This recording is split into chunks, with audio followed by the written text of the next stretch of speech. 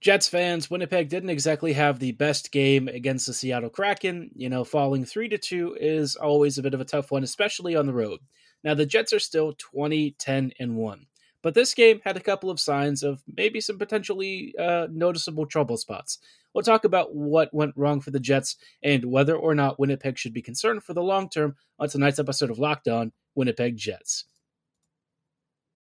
You're Locked On the Hockey Jets, your daily podcast on the Winnipeg Jets. Part of the Locked On Podcast Network, your team every day.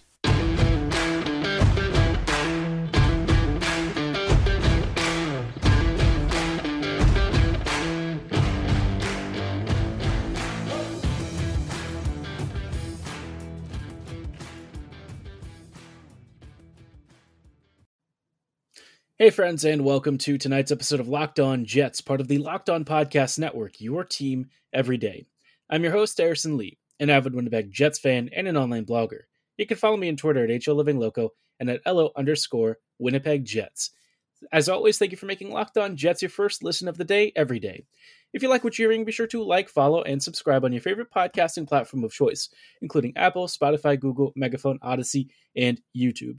Doing so is completely free of charge and ensures you never miss another episode. But most of all, we just really love and appreciate your support. Now, on tonight's episode, like I said, we are going to be taking a look at Winnipeg versus Seattle. And I think this game for the Jets was a bit of a disappointment, right? Obviously, over the weekend, Winnipeg kind of thrashed the Vancouver Canucks 5-1. Things were feeling pretty good.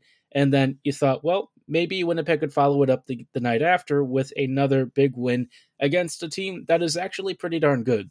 This Kraken team has amassed a pretty solid record. They are amongst the top competitors in the Pacific Division. And look, while the Pacific may not exactly be super strong this year, there are some teams out there that look particularly dangerous. Of course, all eyes turning to Vegas, but do not sleep on this Kraken team. Seattle has quietly amassed a very good squad with a lot of balanced offense, a team that can kind of hurt you in a lot of different areas. They sort of play like the first-year Knights where they have really rapid puck movement, they've got great counters, and you look at the sorts of names that are contributing, and some of them are very familiar, Eberle and McCann being amongst some of the more popular ones, Burakovsky, also a bit of an underrated gem, but beyond that, the rest of the team kind of gets it done by committee. So what exactly happened for the Jets to fall 3-2 in a game in which, quite honestly, Winnipeg could have surrendered 5 goals, and I don't really think anyone would have been shocked? I think the first thing that really stood out was fatigue. Now, the Jets, over the past several weeks, have played a lot of games. I think this is their 7th game in 11 days, and with all of the fixture congestion and the Jets continuing to play some pretty tough opponents, obviously, Winnipeg is definitely expending a lot of energy, but, compounding that has been the injuries, right? The right wing side for Winnipeg is basically a ghost town. The Jets have had to call upon pretty much anyone that can shoot from the right side, and even had to claim Carson Kuhlman off waivers. And, of course, Carson immediately slotted up into the top line, which is not really something you would associate with a team that's doing particularly well when it comes to your right-sided wing depth.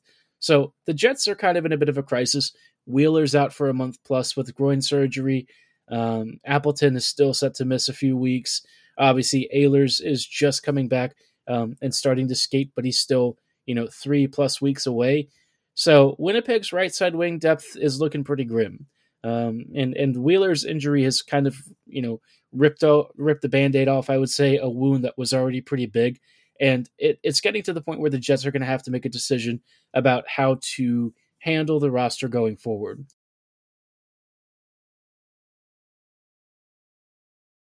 Biggest issues, one being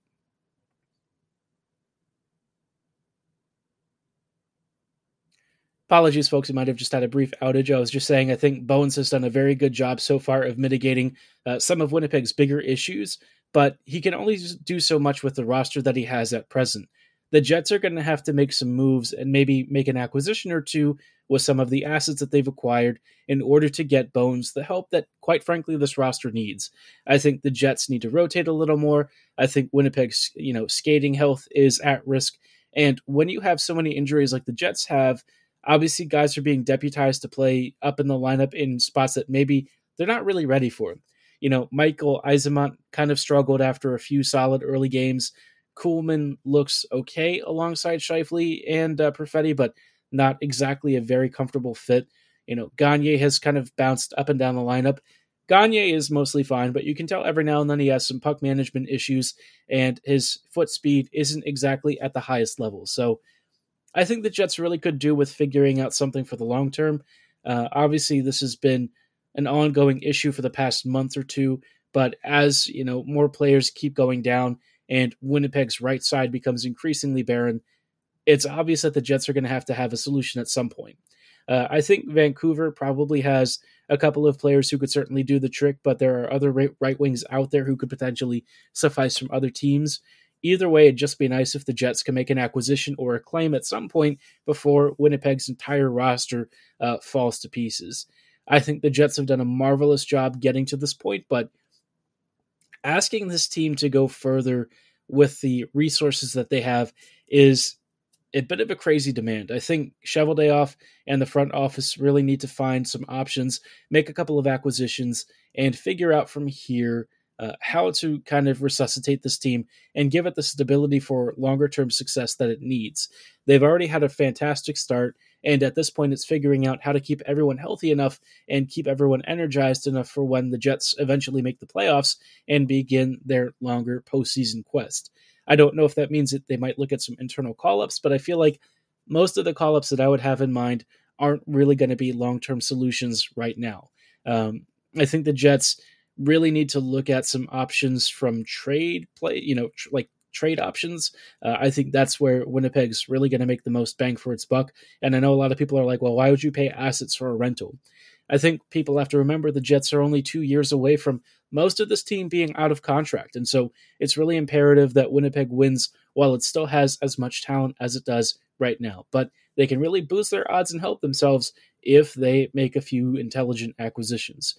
Now, I did also want to talk about a couple of other things that stood out in this game, maybe some interesting points of concern for Winnipeg, and some things that I think are at least positive signs. We'll get to those in just a moment, but before we go any further, I do want to shout out our friends and partners at Athletic Greens. Our next partner has a product that I use literally every day. I started taking AG1 because I was looking for a jump start to my day, something to boost my immune system and kind of get me going. And if you're wondering what AG1 from Athletic Greens is, AG1 is an easy way to get 75 high-quality vitamins, minerals, whole food source superfoods, probiotics, and adaptogens into your system with one delicious scoop. All you do is drop that scoop into the water, stir it around, and boom, you're good to go. It's got no GMOs, no nasty chemicals. It's made with great natural ingredients, and they avoid a lot of the artificial chemicals. And best of all, it contains less than 1 gram of sugar and is lifestyle friendly, whether you're into keto, paleo, vegan, dairy-free, or you're facing gluten-free restrictions. Whatever it is, they've got you covered.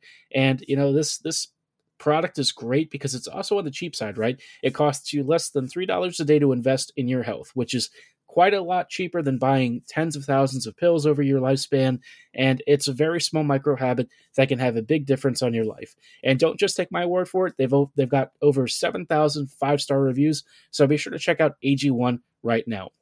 It's time to reclaim your health and arm your immune system with convenient daily nutrition.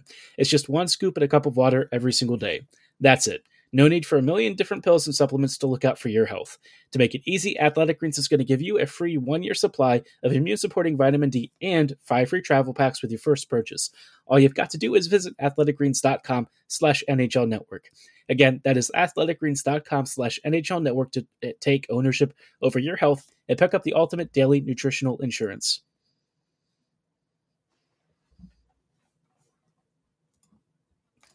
Hey, friends, and welcome back to this episode of Locked On Winnipeg Jets.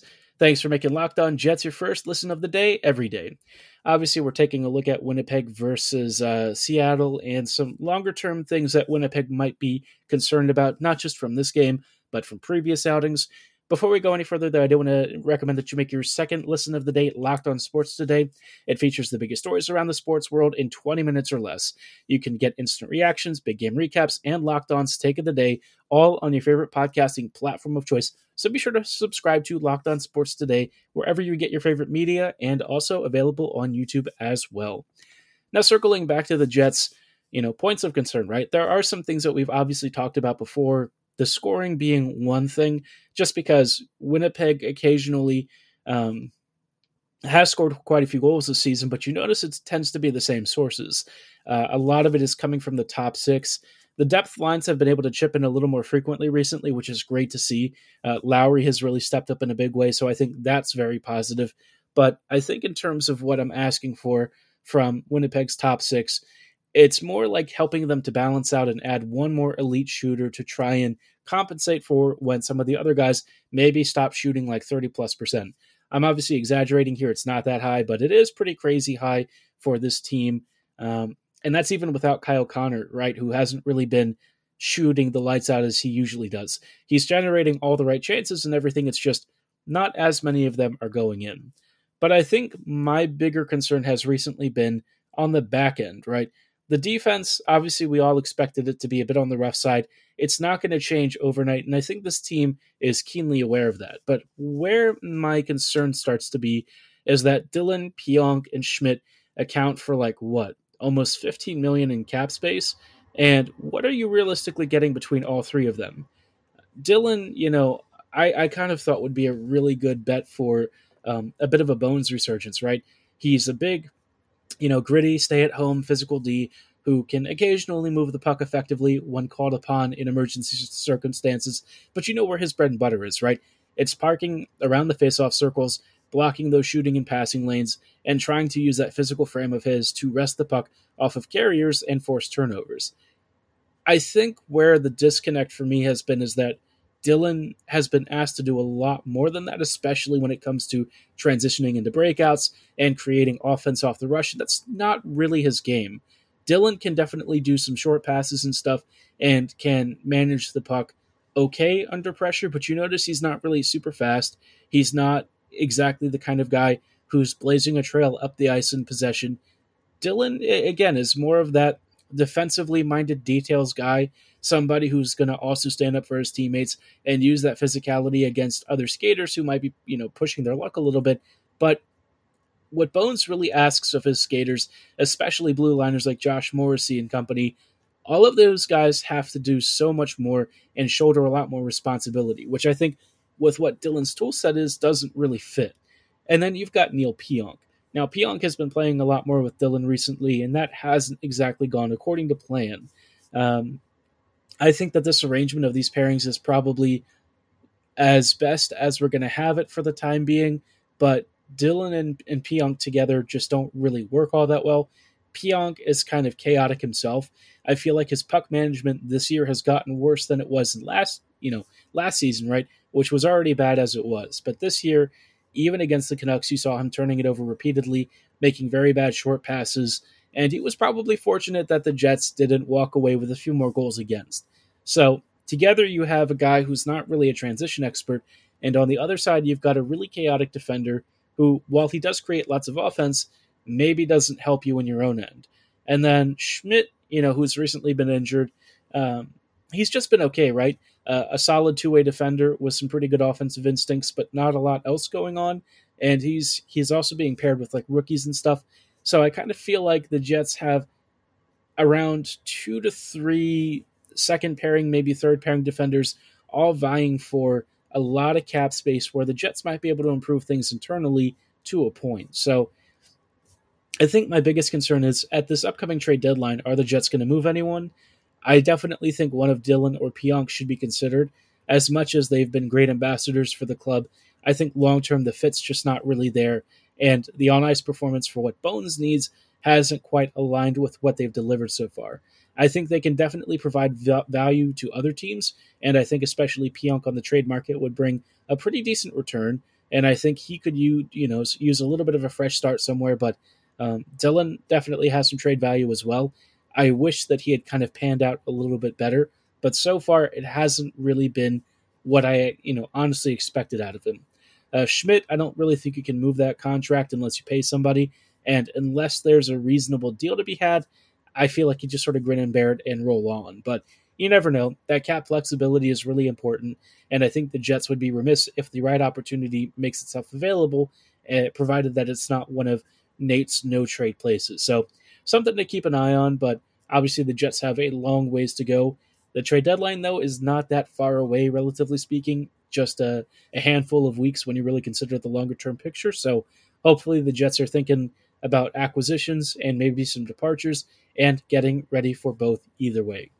Now, towards the end of the episode, I kind of wanted to spend some time talking about one player who actually has benefited from Bones, and especially on the defense. This guy, of course, is none other than Josh Morrissey, and I thought I would spotlight a couple of reasons why I think he's been really effective this year and what it might mean for the rest of his career going forward. Hello, friends, and welcome back to these closing thoughts on tonight's episode of Locked On Jets. We're just wrapping up real quick with some praise for Morrissey so far and what Rick Bowness has done with him since he's arrived as the head coach. In previous years, obviously, we've talked about Morrissey as like an elite complementary D, right? Somebody who might be a perfect number two, but not really your number one elite franchise defender. This year, though, Morrissey has kind of kicked the doors down and become that de facto number one guy, and not just by committee or designation, but by genuine performance. He racked up another couple of assists against the Kraken and just continues to create offense left and right. And you might ask yourself, why has Bones been the person to unlock this, and what has really changed from Morrissey? And I think the first thing is recognizing that Morrissey's strengths are when he's allowed to basically roam and cut loose and be free. If you ask him to be, the guy who maybe holds back a little bit and doesn't unleash his full tool set, it's going to naturally neuter some of what he does, especially if you're asking him to really focus on defense. Now, when it comes to 2-on-1 rushes and breaking those up, he's been marvelous, especially this year. But defensively, this is probably one of Morrissey's worst seasons, partly because of who he's playing with, partly because Josh is more focused on the other side of the game. And where Bones has kind of recognized Josh's true value, he's basically asking him to be as aggressive as he feels and to attack puck carriers on a pretty consistent basis. Morrissey, whether he's in possession or away from the puck, is constantly looking to create play off of it. He wants to be forcing turnovers, he wants to attack puck carriers and leave no space, and he's usually pinching very high and trying to strip the puck and force turnovers. Inside the offensive zone, he'll do it along the walls, he'll go after guys near the face-off circles. Anywhere he feels he can create chaos that's within reasonable risk, he will do so. And it's led to a lot of great offensive opportunities. He's also skating in possession a lot more, when he's gliding around the blue line and then cutting down and attacking the slot area. He remains a super huge threat. His shots are being tipped on a more frequent basis. He's getting shots more frequently as well. He's also got great passing, and I just think that we're seeing like a really versatile, effective attacking defender in a way that the Jets really haven't had for a couple of seasons now. I think there are other guys in the system who could eventually do some of the same things that Morrissey can, but this version of Josh that we've seen really only happened because Bones recognized that the best way to unlock Josh Morrissey's true value is just cutting him loose. Let him attack aggressively. Let him use that physical and persistent nature of his, and he really is persistent and physical. He will body check people and kind of crush them, and it's caused a lot of chaos, especially with that pressuring forecheck. So I think that's one of the biggest things I can credit Bones with this year is letting Morrissey be himself, and maybe that's kind of rubbed off on a lot of the other guys too, where we're seeing Scheifele and company really resurging. So it's a great sight to see. I think it bodes good things for Rick in the near future and longer term. We'll see how long that longer term is, but I'd be curious to know if you feel like Josh has had maybe the best season of his career. Drop your thoughts on his start so far in the comments below, where you think he might finish on the season in Norris voting, and where you think he might finish in scoring. We'll talk about your predictions perhaps in a future episode, but for tonight's episode, that is going to be all the time that we have. Thank you so much for making Locked On Jets your first listen of the day every day. Now make Locked On Sports Today your second listen. Peter Bukowski brings you the biggest stories from around the sports world in 20 minutes. Get the analysis and opinions before anyone else with our local and national experts and insiders. Locked On Sports Today podcast is available on all of your favorite platforms, so be sure to like, follow, and subscribe right now. And as always, thanks for listening. Have a great night, and go Jets go.